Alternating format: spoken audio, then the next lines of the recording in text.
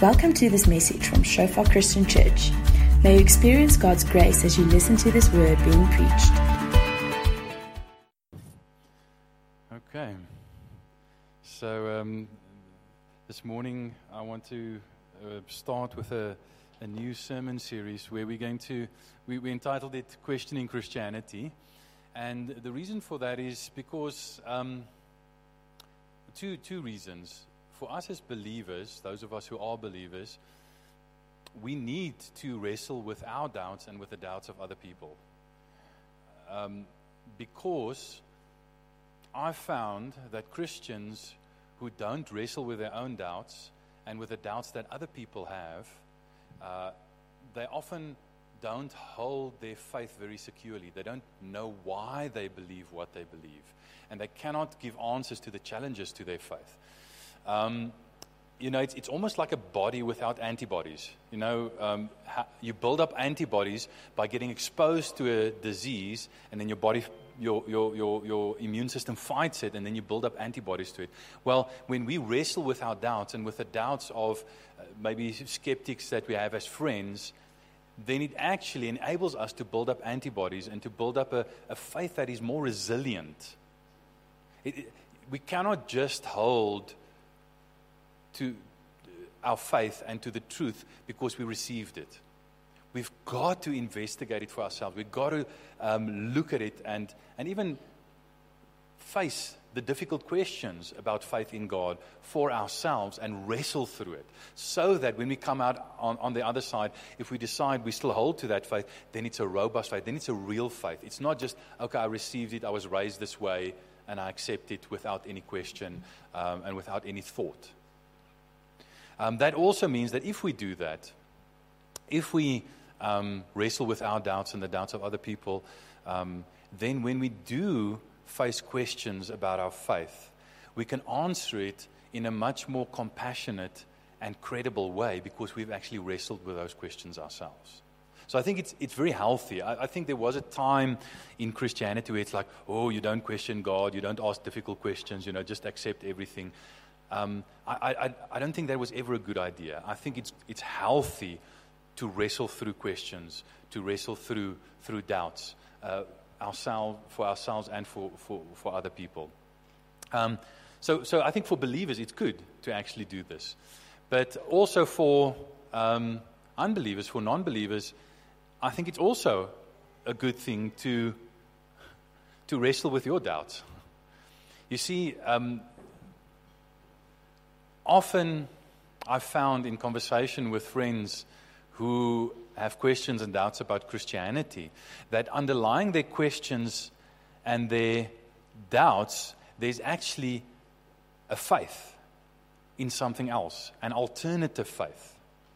In other words, you cannot question one set of beliefs unless you do it from the vantage point of a different set of beliefs.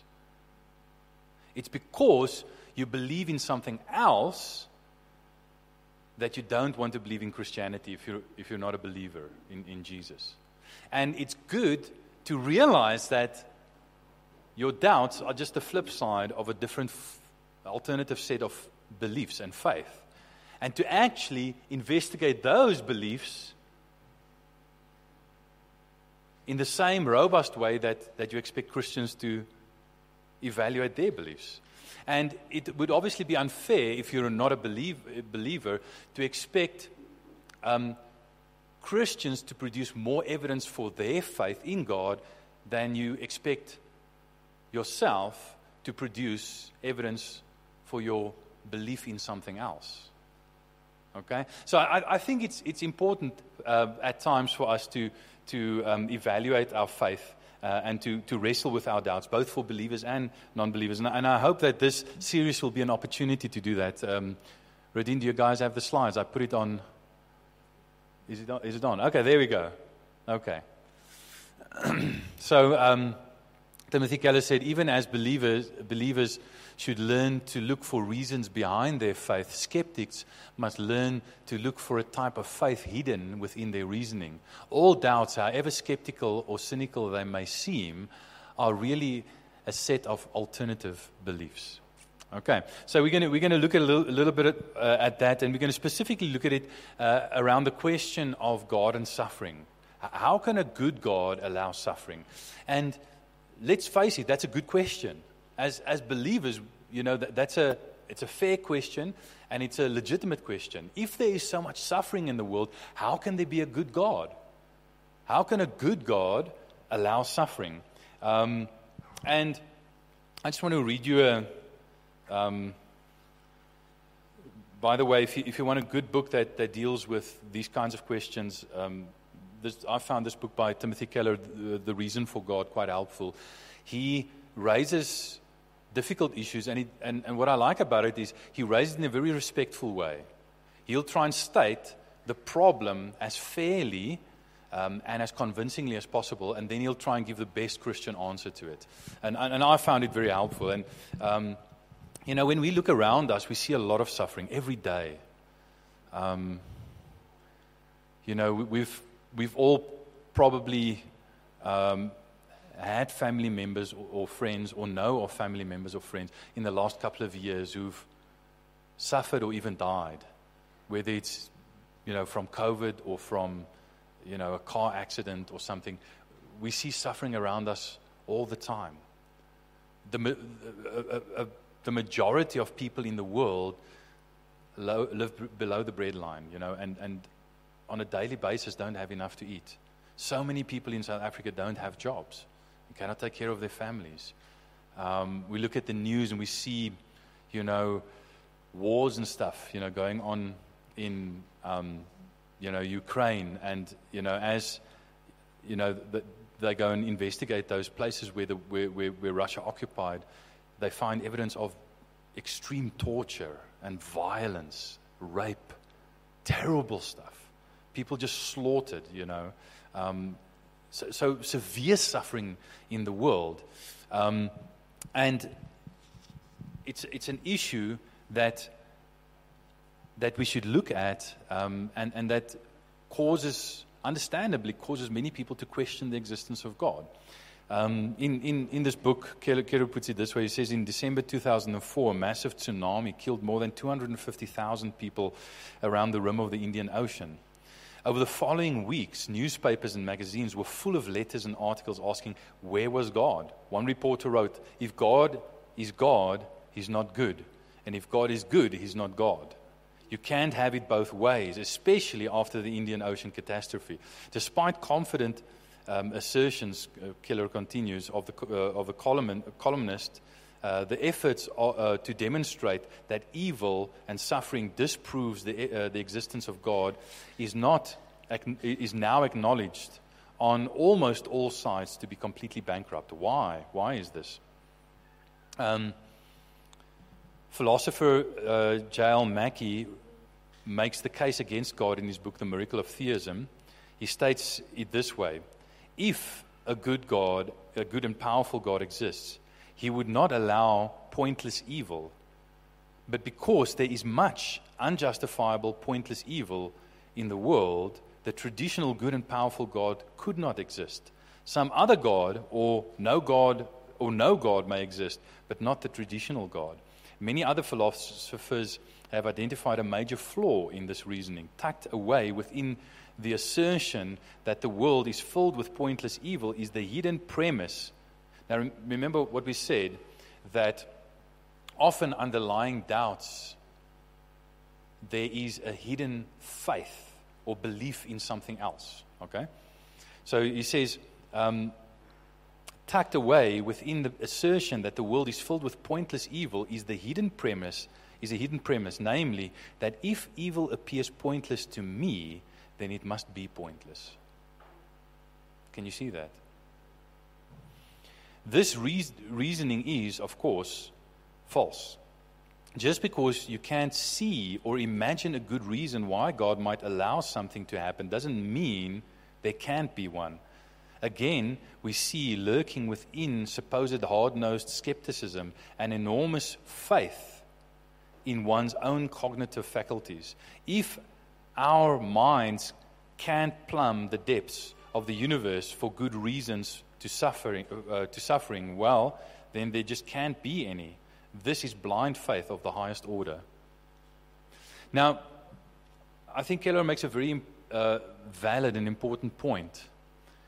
The reality is, we look at the suffering in the world, and it's terrible, and often we cannot see reasons for it. That is true.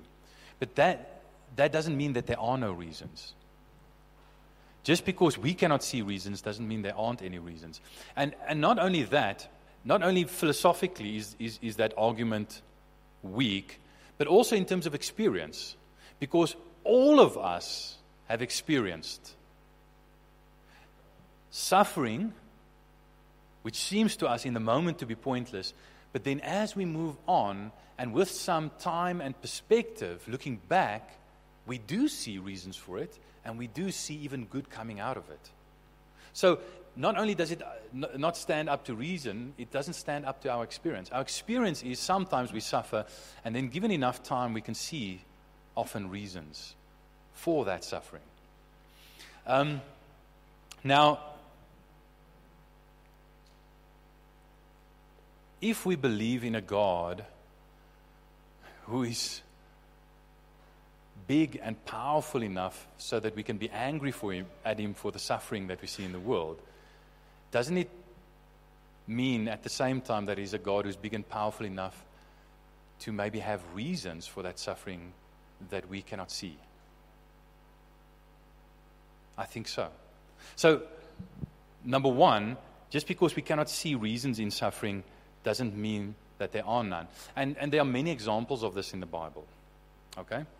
Think about Joseph, the well-known story of Joseph, who is hated by his brothers because he's his father's favorite, and he gets sort of preferential treatment. And he's the one with the Technicolor Dreamcoat, the beautiful clothes, and he doesn't do the hard work like his brothers, and his brothers hate him for it. And they end up taking him captive and selling him as a slave to Ishmaelites who take him to Egypt. And for years, he suffers. He works as a slave in Potiphar's house. Then he gets unjustly accused by Potiphar's wife, who tried to seduce him, and he gets thrown into jail. And then he suffers for years in jail. He lays out a few people's dreams, and he says to them, "Please remember me. Tell Pharaoh about me. When he sets you free." And the dreams are fulfilled exactly like he said. And then the guy forgets about him. And for a few more years, he languishes in prison. And to make a long story short, he ends up being the prime minister of Egypt. And God gives him the wisdom to interpret Pharaoh's dream, of the gaunt, thin cows eating up the fat cows and so on, and shows that there are going to be 7 years of plenty followed by 7 years of drought and famine.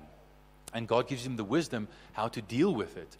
And he ends up saving not only the lives of his family, his brothers who sold him into slavery, but of literally millions of people in Egypt and the surrounding countries who would have died. Now, while he was going through those years of unjust suffering, he did not see the reason. He could not see the reason for why he was suffering. But eventually, after many years of that suffering, God made it clear. And at the end, Joseph could say, "You sold me into slavery, but God was the one who sent me into Egypt. You intended it for evil, but God intended it, the same suffering, unjust though it was. God intended it for good, to save many lives as it is today." And so often, we cannot see the reasons for the suffering, but God often does have reasons for our suffering. The story of Job is there. And the interesting thing about the book of Job is God never actually gives Job a reason for his suffering. For dozens of chapters he says, if I can just have an audience with God, if I can just make my case to God. And then at the end of the story, he does have an audience with God. God does speak to him, but God doesn't tell him, these are the reasons why I allowed you to suffer. God just says, listen, were you there in the beginning when I created the world? Did you help me do it? Do you understand how I did it? God basically says to him, listen, you need to trust me in this. And that's a That's a tough call for us as believers, because it means that God will often not explain to us why we suffer. Not in this lifetime. Sometimes He's just going to say, trust me. In other words, do you trust me enough to keep serving me even when it doesn't seem to make sense? And the the encouragement within the book of Job is that God knows that unjust and seemingly pointless suffering is difficult for us. That's why I put the book of Job in the Bible, because He knows it's a question to us. And it's on His radar, number one. Secondly, God is powerful enough that we can trust Him. Thirdly, what we see in the book of Job is that Job proved Satan wrong. Because Satan said, everyone who serves God serves Him for the benefits. And if you take away the benefits, they'll stop serving you. And God said, I have confidence in my servant Job. I have confidence that he will prove you wrong. He will serve me even when I take away all the benefits of serving me. And even when I fail to explain to him why I'm doing it. He'll still trust me, and he'll say, even though he slay me, yet will I serve him. And that is one of the greatest testimonies to God. If we can serve God, because the world looks at us and as believers, and they say, why do you serve God? Obviously, there are some benefits. You think there are some benefits, and that's why you're serving God. But is God, if we only serve God for the benefits, then that's mercenary. I mean, if you marry someone just for their money or for their status, you don't really love them, but you love their stuff. We know that's wrong, okay?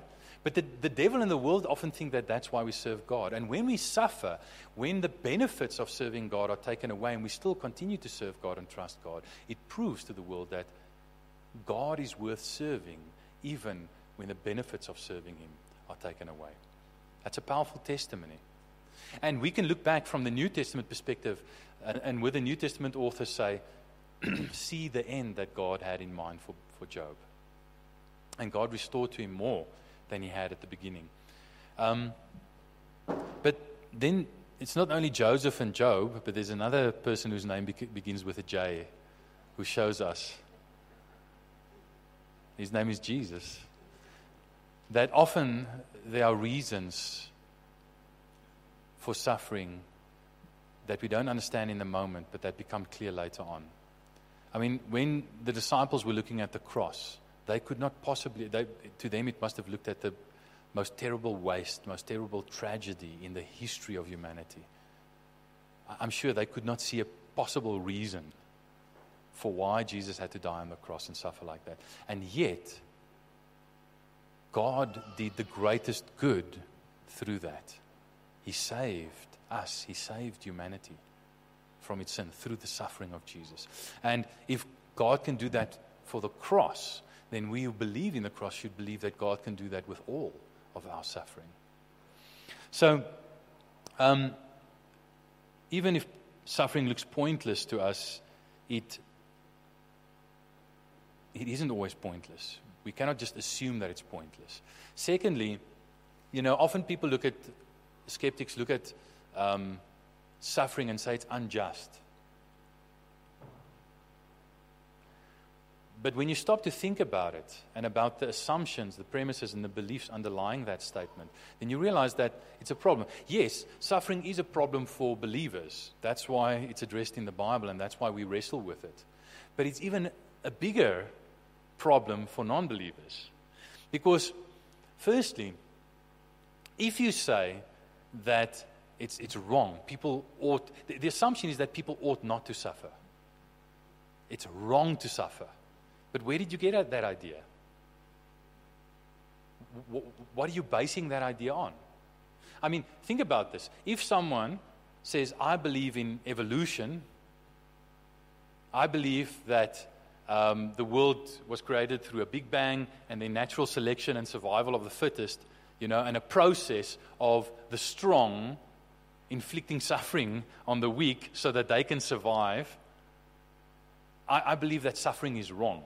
I mean, can you see that it's a problem to even say that, that people ought not to suffer? Because if that is true, if what you believe about evolution and natural selection and survival of the fittest is true, then it's actually right that the weak suffer at the hand of the strong. Because that's how we become better.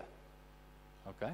So why are so many people who believe that so outraged at God because of the suffering that they see in the world? What do people base that outrage on? And the reality is they cannot base it on their beliefs and their skepticism and their disbelief in God. You can only say that suffering is wrong if you say that God didn't create us to be that way, and He didn't create life to be like that. And that is what we as Christians say. We say God created creation good and right, and without sin and without suffering. The suffering, that's the consequence of sin. And therefore, suffering is a problem to us. We see suffering as an invader that is not the way things were originally intended by God. But we also see that because we as human beings, through our representatives Adam and Eve, allowed sin to come into the world, God had to, through His justice, allow us to experience the consequences of our sin. And we can't here point the finger at Adam and Eve and say, you misrepresented us. If we were in the Garden of Eden, we would have chosen differently. Every day we prove that we wouldn't have chosen differently, right? So they represented us accurately. Whether we like the consequences of that representation or not, they represented us accurately. We know that. Our lives have proven that, okay? So God has to, in His justice, allow us to experience the consequences, the natural consequences of our sin, which is suffering. Now, God doesn't like that, but we know what the consequences are of not allowing people to experience the consequences of their actions. I mean, anyone who's a parent who never disciplines their kids and never allows them to experience the consequences of their sin and their wrong decisions, we know what happens to those kids. It does not go well with them. They grow up to be self-centered, entitled little brats. And no one likes them. That's the truth. So children, when they suffer the suffering of discipline, they say they don't like it, and they try to do everything to get out of it. But when later on they experience the benefits of it. Now, let me also just do a bigger picture view. I mean, in South Africa, we've seen what has happened when there has been no consequences for corruption and for crime, state capture, those kinds of stuff. Everyone suffers and one of the main reasons because there are no consequences for corruption and oppression. Okay? Now, if God were to do that with the whole world, how bad do you think the suffering would have been if God did not allow us to experience at least some of the consequences of our suffering, of our sin? So God is just to allow the consequences of sin, which is suffering. Now, some people will listen to that and say, Henny, I hear what you're saying, your philosophical argument that, if we cannot see reasons for suffering, that doesn't mean there aren't reasons. I hear, about God's justice and that it's not the way He intended it. But, I don't care. I've experienced suffering in myself, in my loved ones. Even if, you have all kinds of fancy philosophical arguments, to try and defend God against the suffering in the world, that doesn't let God off the hook. A philosopher, Peter Kreeft, said, God doesn't try to get off the hook. God actually became human so that He could get onto the hook of human suffering in Jesus Christ. You see, God is not a distant God who just allows us to experience the suffering. In His justice, He has to allow that. And with a sad heart, He does allow that because it's necessary. But He doesn't leave us in our suffering. He enters into our suffering. And Jesus suffered terribly. He suffered physically by being crucified on the cross, hanging there for hours in excruciating pain. In the end, ultimately being, suffocating to death. But that wasn't even the worst suffering. I mean, throughout the years, people have suffered worse. Even Christians have suffered worse physical pain, being burned to death, all that kind of stuff.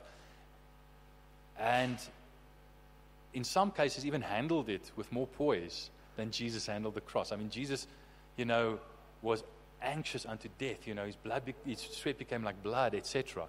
He was deeply disturbed by what he was going through. But the reason was because Jesus' physical suffering was just the tip of the iceberg. That wasn't the main part of his suffering. The crux of his suffering was his alienation from God when he said, my God, why have you forsaken me?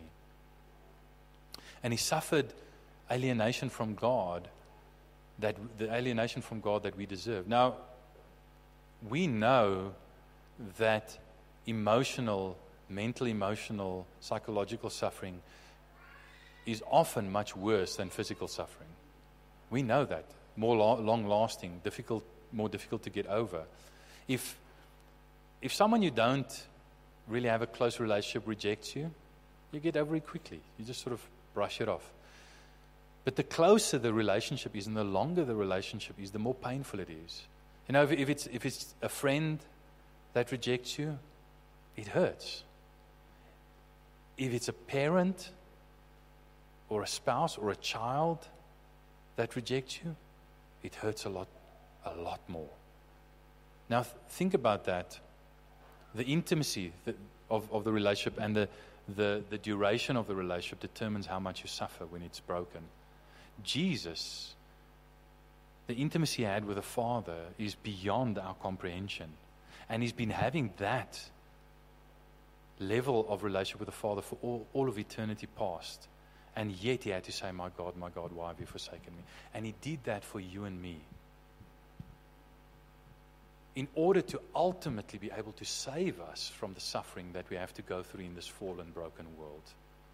That is how much God loves us. Now, let me just say this. The Bible and what Jesus did on the cross doesn't give us all the answers we need about why we suffer in every specific situation. But it does tell us what the reason cannot be. The reason cannot be because God doesn't care. The reason cannot be because God doesn't love us. The reason cannot be because God has forsaken us. The cross tells us that very clearly. In other words, Christianity gives us amazing resources to suffer well. Because we know that even though I'm suffering now, God still loves me. He'll never leave me or forsake me, because I'll never have to say, my God, why have you forsaken me? Because Jesus said that in my place. And then, just to close off with,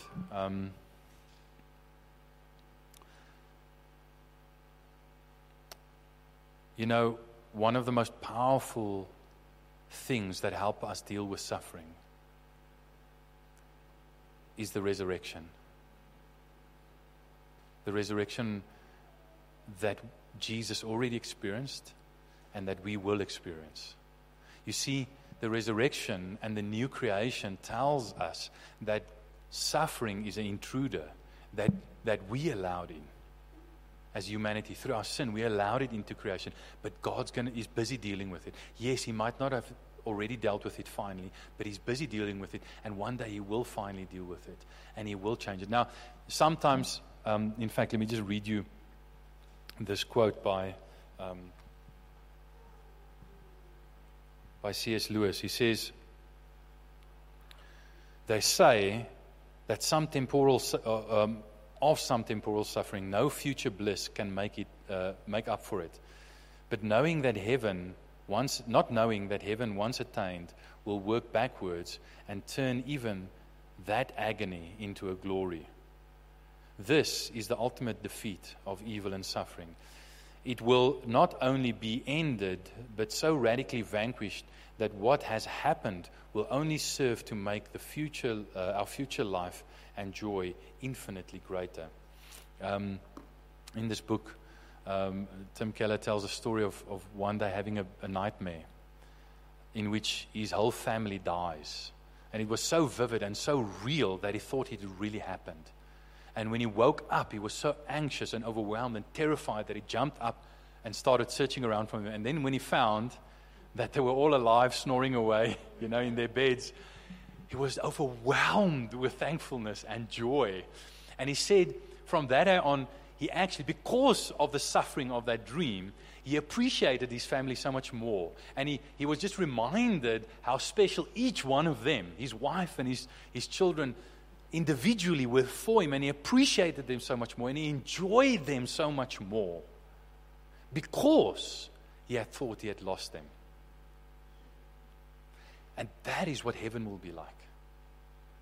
Your suffering, your pain will be worked back into your life in such a way that your enjoyment of the restoration and the resurrection and all the good things you hoped and dreamed for will be so much greater because of the suffering and because of the loss that you had suffered. Imagine that.